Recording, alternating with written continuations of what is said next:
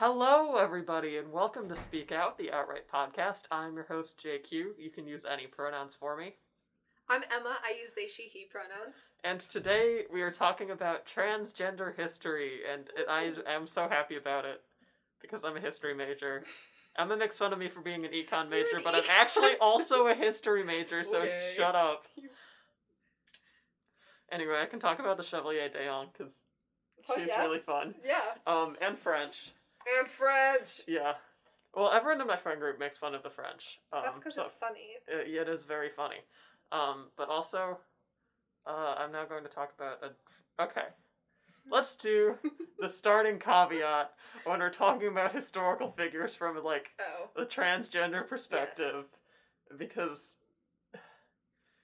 identity and, particularly as it pertains to sexuality, but also, a transgender specific identity is, at the very least, an early 20th century construction. And so it's very difficult when we're talking about historical figures to actually be like, yeah, they were trans. It's very easy to slip into anachronism because people's understandings of gender anachronism is when something isn't of the right time period. I know I've heard the word before. It's when something isn't of the right time period. Okay. Yes, definitely. Especially in this sense. It's just like what the post said about self-determination. How can you even... Are you still something even if there isn't language for you to describe it? Which I hold you are, because Sapir-Whorf is the worst hypothesis in the world. There's no you have to look up anachronism, but I can casually cite the Sapir-Whorf hypothesis. I am a communications major. Of course I know the Sapir-Whorf fucking hypothesis. Okay, you're not a fucking linguists major, I had to take Ling 1. Okay, I took it just for fun, and I already knew, half of it, so I was like, yeah. It was fun. I thought it was interesting. Yeah. But, that one's it's definitely wrong. There's definitely, something in between, you know? Yeah. So, anyways. Fuck those guys. Fuck those guys. Not trans. That's the official designation of shame on the Speak Out podcast. Not cis. Cis stamp. Yeah. No. Okay, talk about your problematic fave. Okay, I'm gonna talk about my problematic fave. Okay. So the Chevalier d'Eon was, primarily a spy for King Louis XV, who's not the one who really sucks, but he's not, the greatest. Which one's the one that really sucks? 16. He actually was... Okay, he's Louis the one that killed all his wives, or what? No, that's Henry VIII of Who are we Britain. talking about? We're talking about Louis XV of France. Oh, okay, cool. Which one's the one with the French Revolution? Louis XVI. Okay, cool. Okay. Great. I'm a little bit of a Louis XVI defender because he was bad at his job, but compared to some other kings, he was not extraordinarily bad. Okay. Yeah, he could have been more dickish, but could have been worse. Fuck the monarchy, so I think they were still in the right to depose him. For sure. But the Chevalier d'Eon didn't have to deal with any of that, because I'm going to be using she, her pronouns for reasons that will become clear in a bit. She mostly served under Louis XV, who is the guy who came right after the Sun King, and had to deal with not being the Sun King. Damn. L. I mean, it was kind of an L. You get that a lot in history. Else? Or coming after no, people when who there's are better than you? Yeah, when there's one king and he centralizes everything around him because he's really good at the job and he can handle all this shit, and then the next guy comes along and he's less good at it and everything kind of starts falling apart. Right. It's a big thing in the Qing dynasty too. Back to the main topic.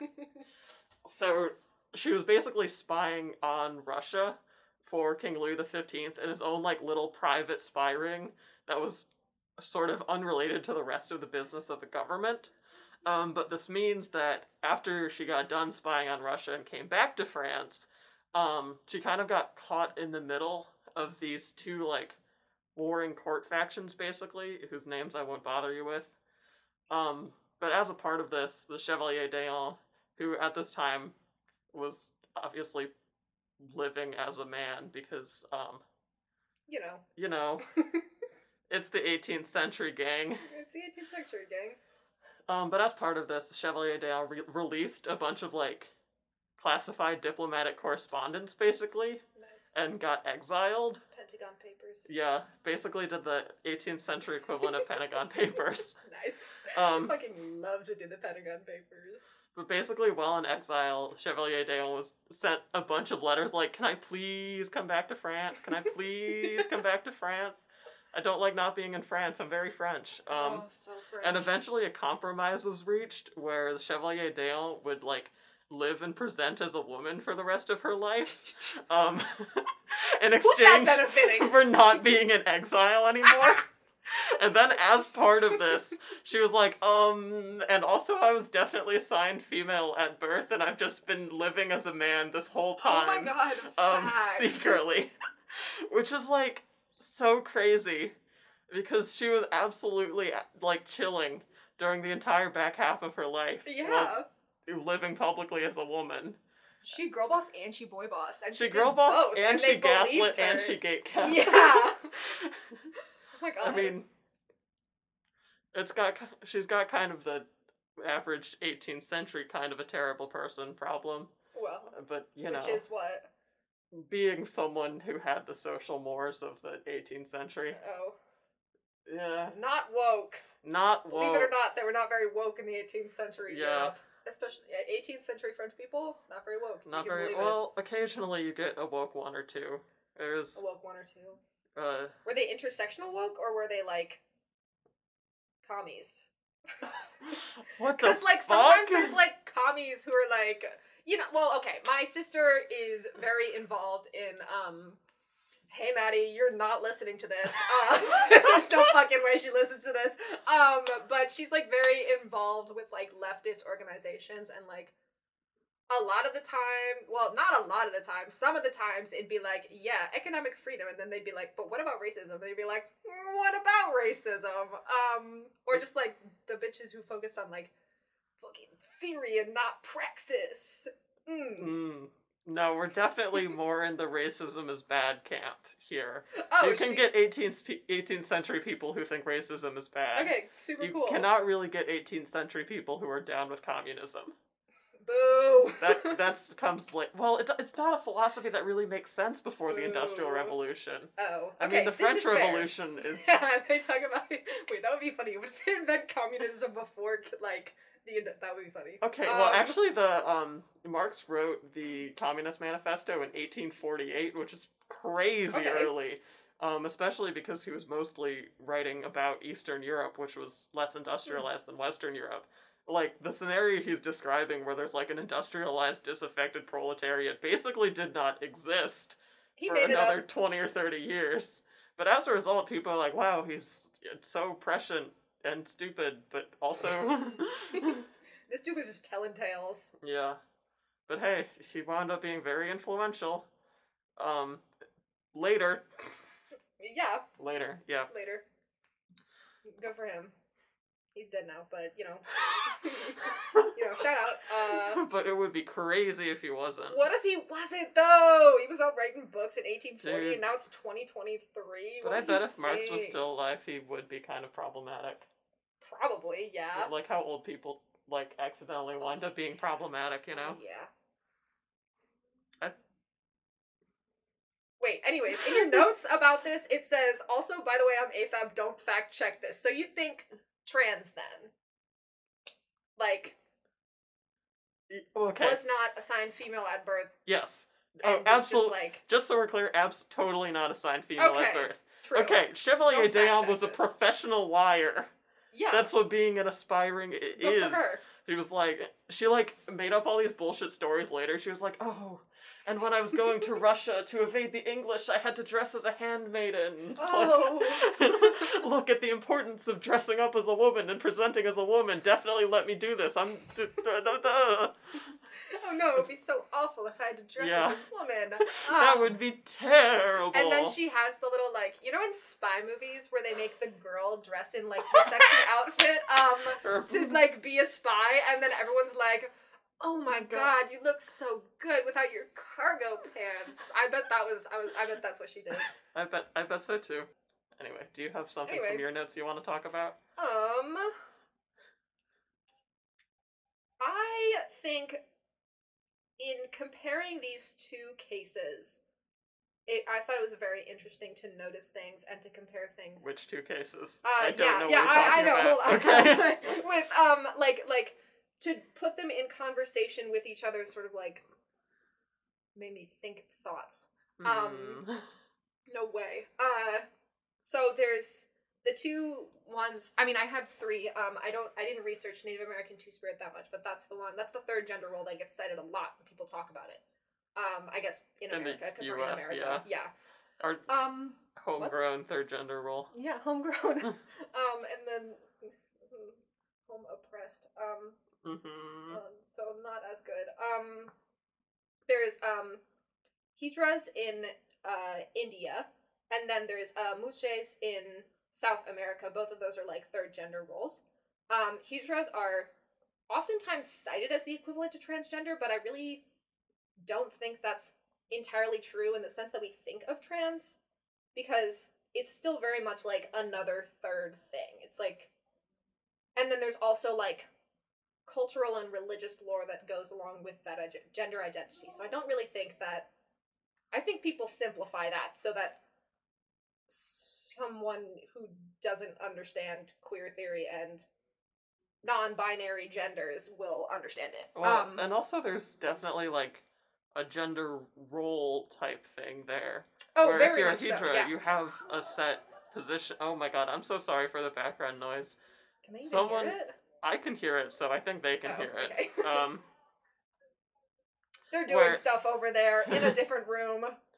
If you're a Hydra, you have sort of a set like role in society, whereas if in like the US or a culture without a third gender role, if you step outside like the binary gender system, you don't have that kind of cultural sort of pressure or milieu to define like the shape of gender that you're supposed to occupy. Like Rainer's always saying, like you don't have a slate of gender actions to perform repetitively, whereas you do if you're a third gender role. If you're non-binary, the US doesn't have like a great cultural way for you to act non-binary. Gotcha. I mean, there are some like presentation type things which wind up being, you know, just as terrible as the rest of which wind up American being, gender performance assumptions. Making it a third gender when it's just not. Very true. It's also like a double-edged sword, because then I saw something recently not recently, a little while ago actually, that was like, how do you present as something that people won't even recognize? And that's where like the whole like gender confusion that a lot of not a lot, but you know, some non-binary people take pride in comes from, because it's like that's the only other option sometimes. Anyways, back to Hydras. But for those of us who might not know what that is, just like third gender role, a lot of the times. Well, I mean, we can talk about the lore first of all. There's where did it go? I love how you're saying we when everything I know about Hydras is they're like generally people who are assigned male at birth but present in a more like stereotypically feminine way, while occupying a position not identical to that of female gender roles in Indian society. That's pretty much facts. A lot of the times it's I'm not going to compare it to drag, but the role that they're performing is very much a performance, not in the sense that we think of gender as a performance from like a gender theory and queer theory way, but like a performance literally performing on the street, like doing like dancing and performing and for money and stuff, and also a higher tendency towards being engaged in sex work. Tend to live in all Hydra communities led by gurus, unfortunately was compared to the way that like pimps and prostitutes, gurus and Hydras. So it's kind of like a complicated position, and also in the sense of Hydras and Muches, there's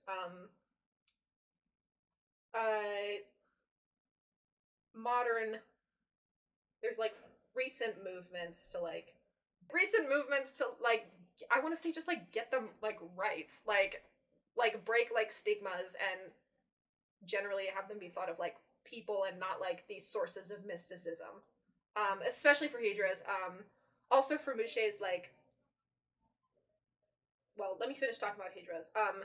The cultural and, like, religious lore of Hydras was basically that. Here we go. Oh, one of the gods of Hinduism, Lord Rama, who is an avatar. Avatar is like an incarnation of another god, Vishnu. Said when he was like kicked out of some place, men and women wipe your tears and like go away. But a group of people remained because they were neither men nor women, so that places them like Hydras as a gender role in like this kind of like mystical hanging out with Vishnu. Yeah. hanging out. Yeah, exactly. And so then it's also believed that like they can give you like good or bad luck or something like that. So it's just I don't know. It's very much also engaged in cultural ideals in a non-secular way. Mushes are also like that. It's a third gender role in oh my god. And Wahadal? Oaxaca. Oh, Oaxaca. And Zapotec culture. These are more similar to like Two Spirit. There was one person who was Mushe said that like literally used the phrase like Two Spirits, so it's more like both feminine and masculine traits, but which I mean makes some sense. How do you mean? I mean, like given geographic proximity. Oh yeah, well, indeed.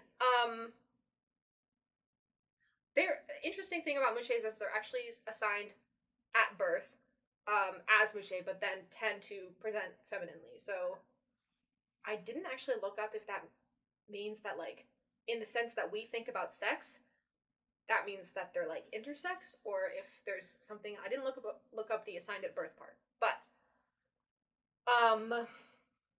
also fun cultural and religious lore about that one is that it's thought that the patron saint of Juchitán was carrying like 3 bags of seeds that were meant to be distributed around the world. There was one female, there was one male, and then Mushes came out of the second one when it like broke open. Good for them. Good for them. Yeah, escape that bag, I guess. I don't know, less about religious lore and the kind of mysticism of Hydras. They tend to just kind of they're more similar in a sense to our conception of trans people in that they aren't in this set like role. Yeah, those are the two. And I think it's interesting how looking at these two in comparison with each other and then the way that we think about transness like in the United States and probably in like broader Western society as a whole, where like you said, like the idea of a transgender identity is still something that's being shaped and kind of like in terms of the terminology and the way that the stuff that we know and the ways that we think about it is like a modern idea. Is that accurate? Yeah. Okay. I mean, yes, but also with the caveat that gender roles, all of them are changeable, and the development of somewhat of a non-binary like gender presentation role is not really associated in the U.S. at least with a social role, especially because I think there's sort of a concerted effort among the kind of progressive people who would be familiar with like non-binariness to sort of deconstruct cultural like true social roles related to gender. Attached to gender. I think I had something. I don't know. It's like maybe this is talking about our broader culture, but it's like our perceptions of transness are obviously very like for the most part like secular. Like people assign I've seen people, assign religious meaning to it in the sense that like trans people are like God giving us wheat and not bread, or grapes but not wine and stuff. But that's like like people. It's not like built into the lore of being trans here, whereas like it's very. Well, I think part of that is a lot of like deities are either transgender or can be interpreted as transgender. I know there are West African deities that are like we would probably call them transgender women, although of course it's complicated. And like the example I'm more familiar with is the I'm gonna say some really long words here. The Avalokitesvara Bodhisattva. How do you even keep that in your brain? Because I had like I see one word that's like more than 5 syllables, and I just like my eyes words. glaze over it. It's the Avalokitesvara Bodhisattva. That's still too many. Which is also who's a Chinese, saying everything wrong. Who's an Indian bodhisattva. A bodhisattva is someone who in Buddhism attains enlightenment, but like doesn't ascend to nirvana. They like hang out back here to help other people achieve nirvana. Dope. And so the Avalokitesvara Bodhisattva in Indian Buddhism is male, but in Chinese Buddhism is known as the Guanyin Bodhisattva and is female, and is also very important. And so there are some interpretations that this bodhisattva is like transgender in sort of like a transcultural sense. Oh, wait, that's so fun. Yeah. I like that. Guanyin Bodhisattva, very important. Kind of like a general, please help us out bodhisattva. Yeah, true. I think that's cool. I think that kind of association, like, of deities with being transgender, and also deities, of course, are, like, very culturally important, makes it very easy to associate, like, religiosity and being transgender. Yeah. And also, cancelable moment time. Perfect! I just feel like in a lot of, religious societies, being a weirdo is a great way to become really invested in religion. Like... Elaborate. You know, like, the popular theory that a lot of people who saw, like, visions in, like, medieval Europe were just, like, having epileptic seizures? That sounds like... There's, like, a that lot... sounds Because there's a lot of imagery about, like, single bright lights that are, like, maybe you're having a migraine aura. Yeah. And stuff like that. Or it's like, if you're looking for an explanation for this weirdness, and religion is your go-to explanation for, like, the machinations of the universe, then being like, and the reason I'm transgender is also God, is very easy. Okay, facts. Yeah. I wanted to talk about real trans people. I'm going to talk about Romain the Prophetess now. That sounds awesome. It's going to require me providing you a fuck ton of historical background. Okay, cool. Which one is this in the notes? Romain the Prophetess. The one that says... How do you spell that? Fuck you. It starts with an Were R. you gonna say the one that says Romain the Prophetess? Yes. Because I'll kill you. Not if I kill you first. Okay. Good luck. So, Romain the Prophetess was... Okay. We're not thinking about Les Miserables anymore. I'm still thinking about Orlando Bloom. Haitian, not French. Romain the Prophetess. Okay, cool. Name is French sounding because of all the horrible atrocities. Because of the colonialism and slavery. So Romain the Prophetess was a black plantation owner who led a slave uprising. Black plantation owners were actually pretty common on Haiti in the late 1700s. Okay, well, at the time it was called Saint-Domingue, so I keep wanting to call it that. Santo Domingo, if you're Spanish. Okay. Once comes, like, the Dominican Republic. Dominican. Wait, repeat that whole sentence over again. Oh, sorry. I talk like a freak. Hey, that's the print! Yeah. I said whence comes. Whence, like, W-H-E-N-C-E. Yeah, what does that mean? From which comes. Oh, okay, cool. Yes, got it. So, are you familiar at all with the Haitian Revolution? As something that happened? I know that it happened, yeah. Okay, great. I know that it was, like, cool, right? Yeah. Like, we like that it happened. We now like that it happened. Well, sure, at the time, the U.S. was not a big fan. Well, fucking yeah, of course they weren't. U.S. isn't a big fan of a lot of things that probably end up being good later. So Romain the Prophetess was a black plantation owner, but once shit started really going down, particularly with regards to, like, the Code Noir, which was a really repressive like, black code that restricted the rights of black people regardless of whether they were slaves or free. Slavery bad, by the way. No way. Yeah. Speak out hot takes of today. That resulted in basically a bunch of, like, separate mass slave uprisings all around what is now modern Haiti. And one of these was led by Romain Le Prophetess. But it's... The bit that I'm actually going to talk about is...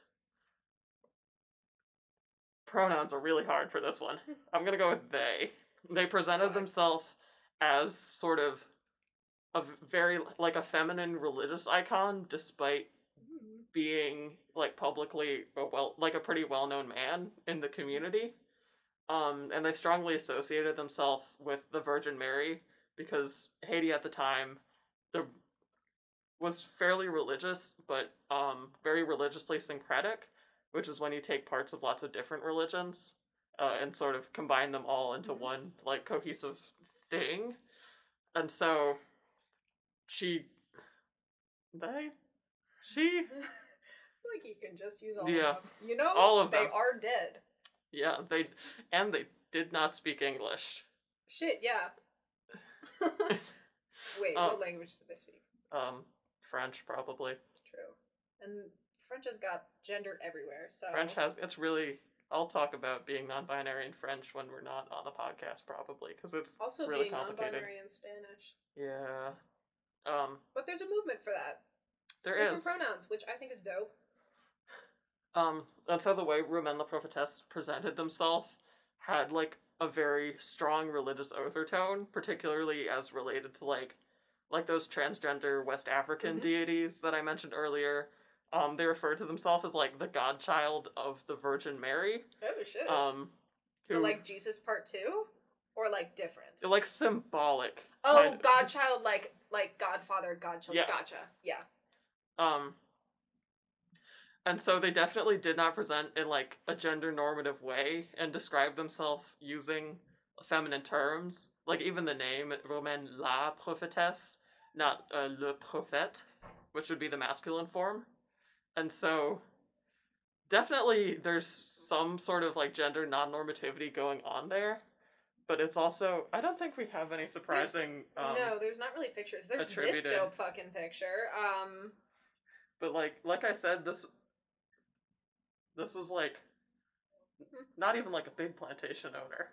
Right, yeah. Yeah, like... Well... Like, they probably owned slaves, but it was max, like, a few. A lot of, black, freeholders did own slaves, actually, Toussaint Louverture, who you might be familiar with. Or not. But there wasn't, like... I feel like in the US, because it was so specifically, like, white people owning black people, but in Haiti it was also black people owning black people, which, you know, also wasn't great. Also not good, believe it or not. But it was more of a complicated, like, hierarchy. Well, actually that wasn't super complicated. Oh god, what was it called? It was the system in, like, Central America. Oh, the encomienda system? Yeah, that one. See, you're like, okay, actually that was not evidence that you can remember long words. No, it wasn't. Actually, it was kind of evidence to directly to the contrary. I know the concepts. They're in there. Oh, and also that religious component to Romain Le Prophetesse was, like, really integral to their, like, maintaining and, like, leading this uprising of slaves, because it had, like, a strong religious component, like, they can't do this shit to us type thing, and I'm allowed to tell you that because the Virgin Mary loves me best. Oh my god, true. Virgin Mary's favorite boy. Yes. Her special little prophet. Yeah, exactly. Wow.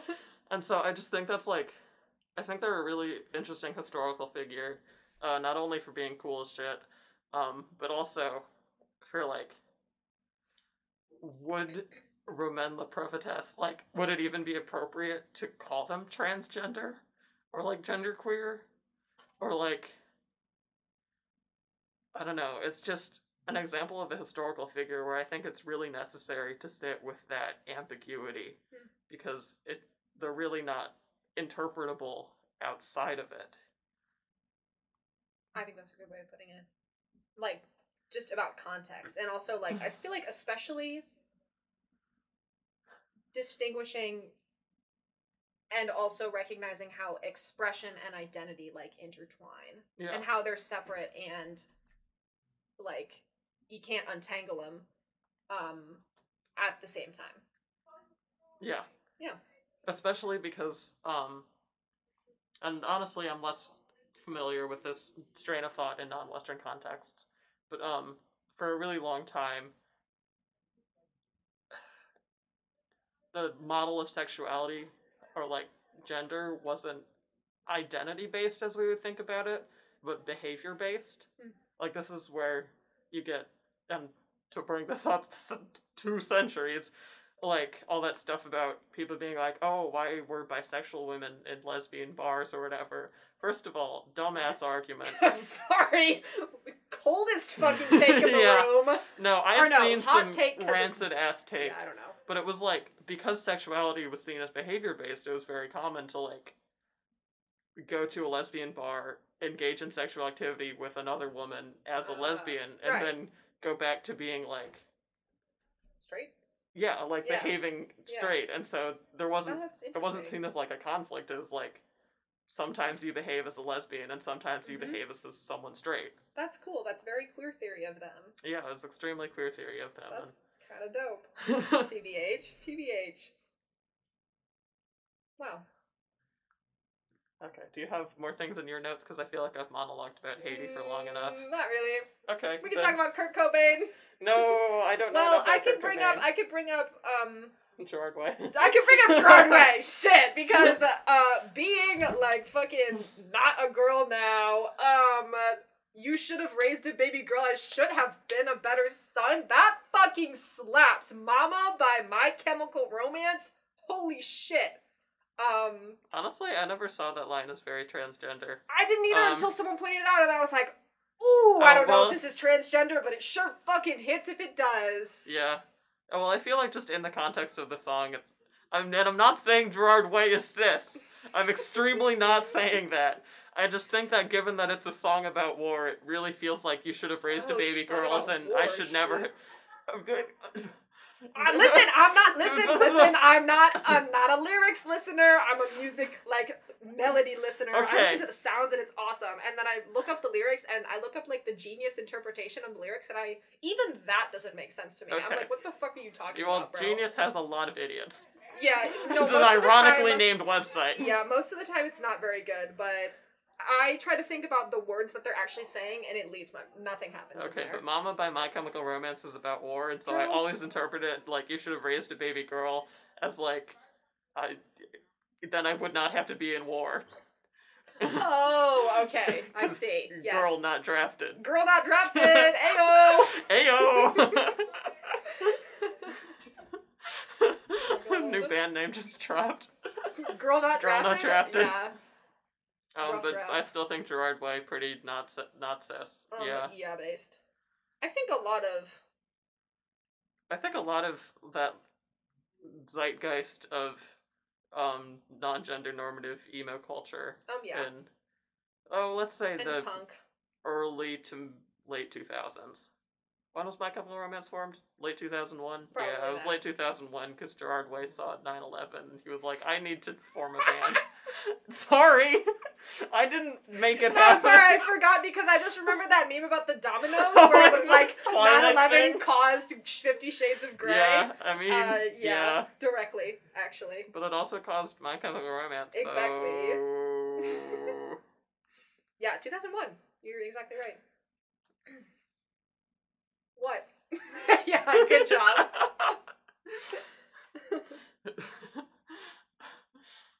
What are these? I didn't read these. Gerard Way quotes. Oh. Way began openly discussing his gender identity struggles online, and this Squishmallow was attacking me. Good.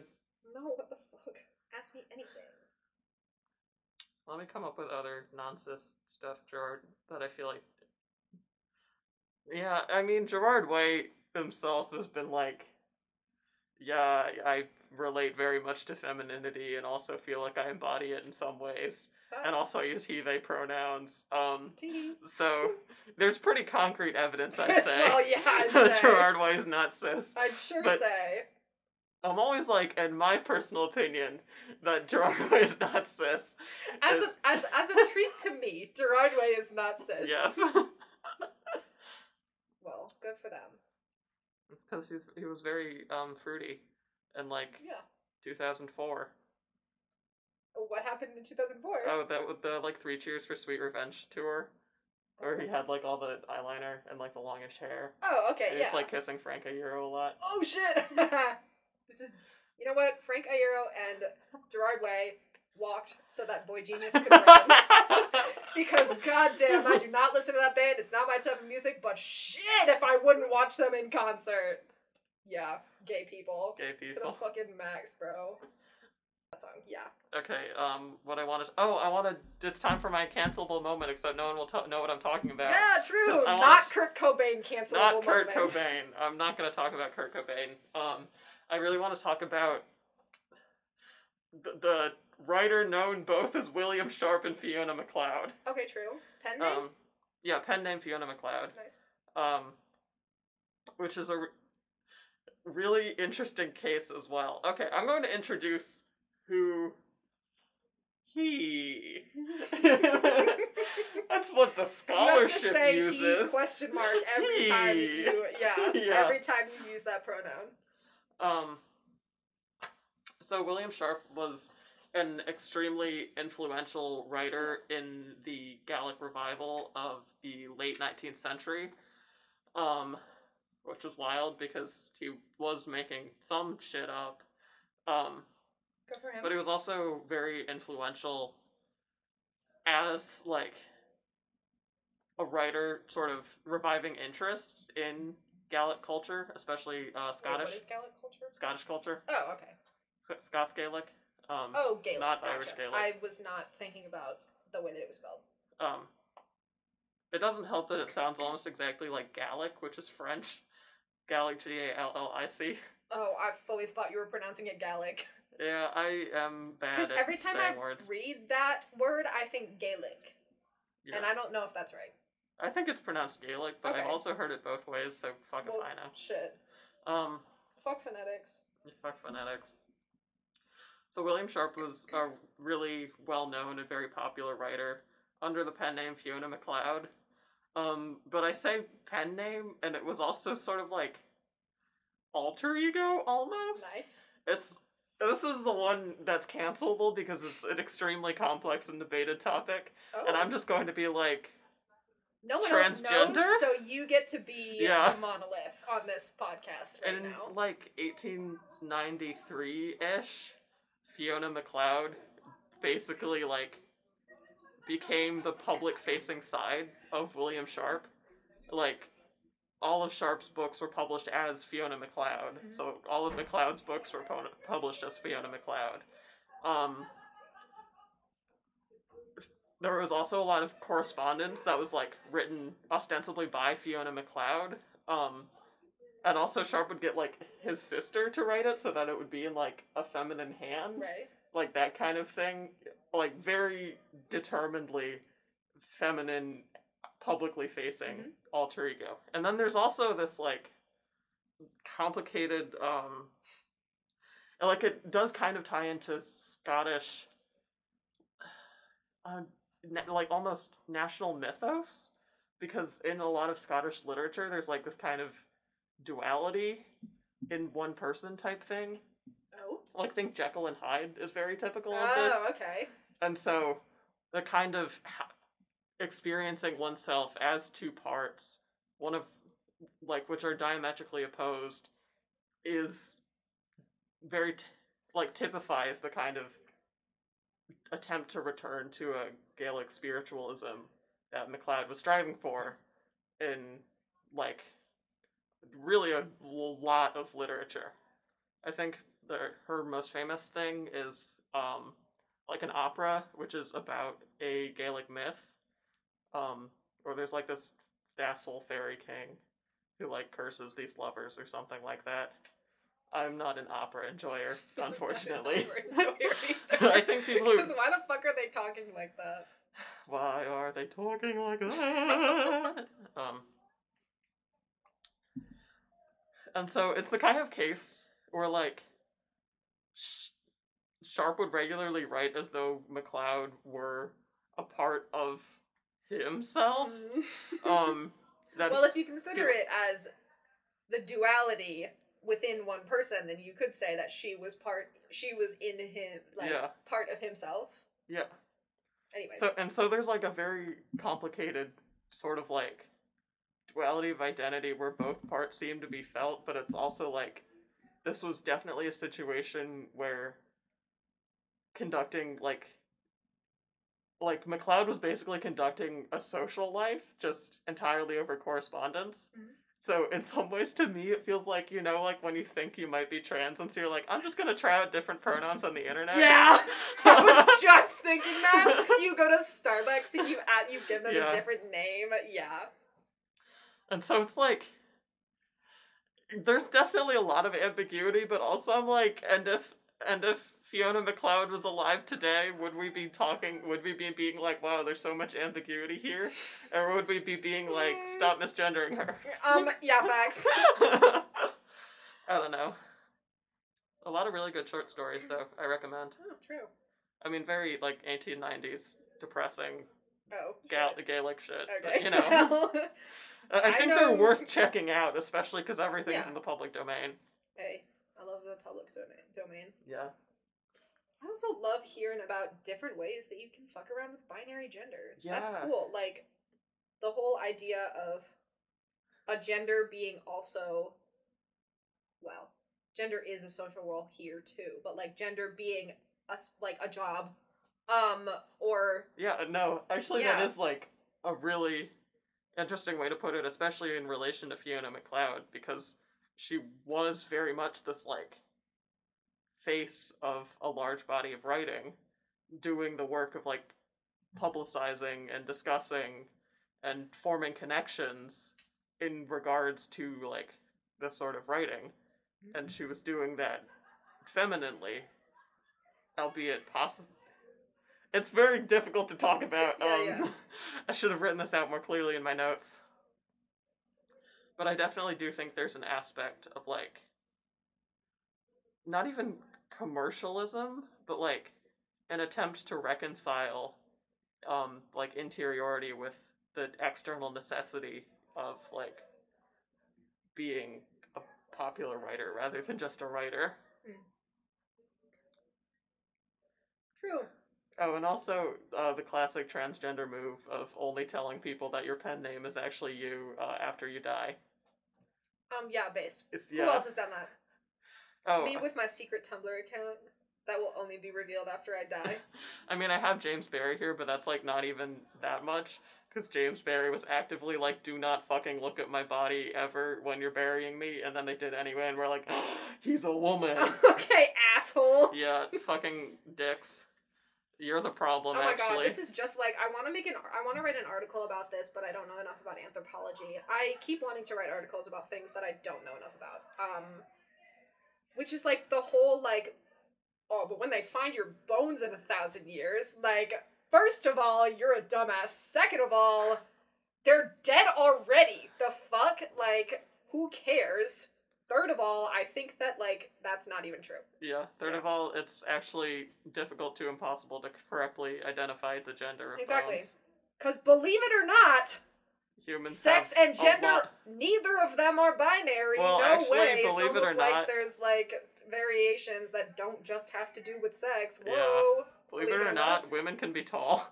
No fucking and men way. can be short. Believe it or not, people have... and have wide hips. Yeah, people have bones, and sometimes those bones are different. God, actually, this is Wikipedia sourced for Chevalier d'Eon, so, like, grain of salt.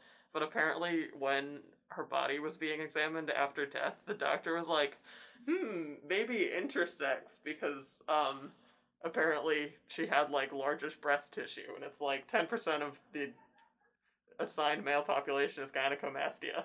Hey. That's like, bruh. I don't know. Sure. If that's really what you would like to think. Yeah. Go off. This is why I'm so comfortable being like, yeah, transgender woman, though. Yeah. That's kind of based. And also, like, context. And, like, looking at... I don't know, like, imposing... Well, that's a version of doing it. Imposing a not queer lens on a potentially queer person and putting them into a box. Yeah. But then, you know, that also goes back to putting our modern understanding and framework of queerness onto someone from a different time and place. Especially because everyone I've talked about here is, like, old as fuck. Old as fuck. Yeah. I feel like maybe I should talk more about people from the 20th century, but, Well, but it's, like, no. historical. Right? It's queer, Yeah. it's transgender queer, like, history. It's historical. It's historical. That's like the history is the old stuff.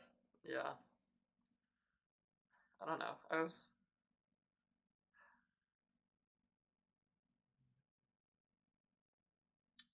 Yes. Yeah, so... I'm trying to formulate thoughts. Okay, true. I'm looking up pictures of Kurt Cobain. I want to see if that Tumblr user was right. Are you just going to determine this by staring at pictures of Kurt Cobain? Yep. I mean... What were the thoughts you were formulating? Oh, well, now I've forgotten about them, but Oh. It's just something about, like, even in cultures where there isn't, like, a gender role for, or an accepted way to, like, socially transition, people still do it, which is pretty fucking sick. That is pretty fucking sick. And also, sick. we don't know, like, 99% of everyone. You know? More than 99% of everyone. Wait, what do you mean? I mean, like... Oh, like there could have been plenty of people just doing that. Yeah. Like... And it just wasn't documented. Basically, the only places that most people in, like, London show up is, like, baptismal registry if they have a will. And that's it. Like... So if you're not rich and... Well, basically everyone Basically everyone got baptized. Oh, okay. If you Especially... were pagan... When the hell did London expel the Jews? Oh, Lord. Yeah, the Jewish people London were expelled from... No, I think it was more generally Britain. But, other places in Britain are less reliable for records preservation purposes. Specifically about what about Jewish people? Oh, the Jewish people traditionally do not baptize their children. Oh, okay, gotcha. So, yeah, cool. Maybe there was a bunch of Jewish transgender people. Actually, I definitely read a good article on one Jewish trans man, but I couldn't find it again. It was from like the 1870s, I want to say, though. Like, it was a good long time ago. It was like a newspaper article that had been translated from the time. Oh. It was about him being trans? Yeah, I was like... Oh, facts. A new sun just dropped. Used to not be, I guess. Yeah. True. Sure. There we go. That's historical. 1870. That was a long time ago. But yeah, I mean, in some ways it makes me sad that there are so many trans people we don't know about, but in other ways it makes me happy because I don't have to do as much research. Damn. Yeah, and sorry for your, like, suffering and dysphoria, but, like, also I didn't want to look you up, so... Yeah, but it's not like knowing their names would have alleviated the suffering and dysphoria. Well, sure, yes, that's And it's not like I give a fuck about being forgotten by history. I won't be there for it. I won't be there. And so I think it's just important to, you know, live the best life you can and remember that we don't know fucking anything, ever. Literally still don't know anything. Yeah. Someone's gonna misinterpret your bones. Someone... Nothing you can do about it. Tagline for the episode, someone will misinterpret your bones. Yep. I hope they think that I had a dick. That'd be fun. That would be pretty fun. Would be fun. Oh, wait, one more thing. Okay. I feel like there's a common perception that historians, like, erase queerness a lot. And that is basically no longer true. Hey! And stop being dicks to people who study history, because that's how you get fewer people studying history. Ah, true. And that's how you actually do erase stuff. So please acknowledge that maybe in 2024, a humanities discipline is packed with liberals. Liberals! The libs! They're taking over! No! And thank God for it. No, yeah, definitely. I've been JQ. I've been Emma! You can follow us on Instagram, TikTok, Facebook, the website formerly known as Twitter. You can read our articles at outrightnewsmag.org. That's right, spelled WRITE. I've been JQ. That's been Emma.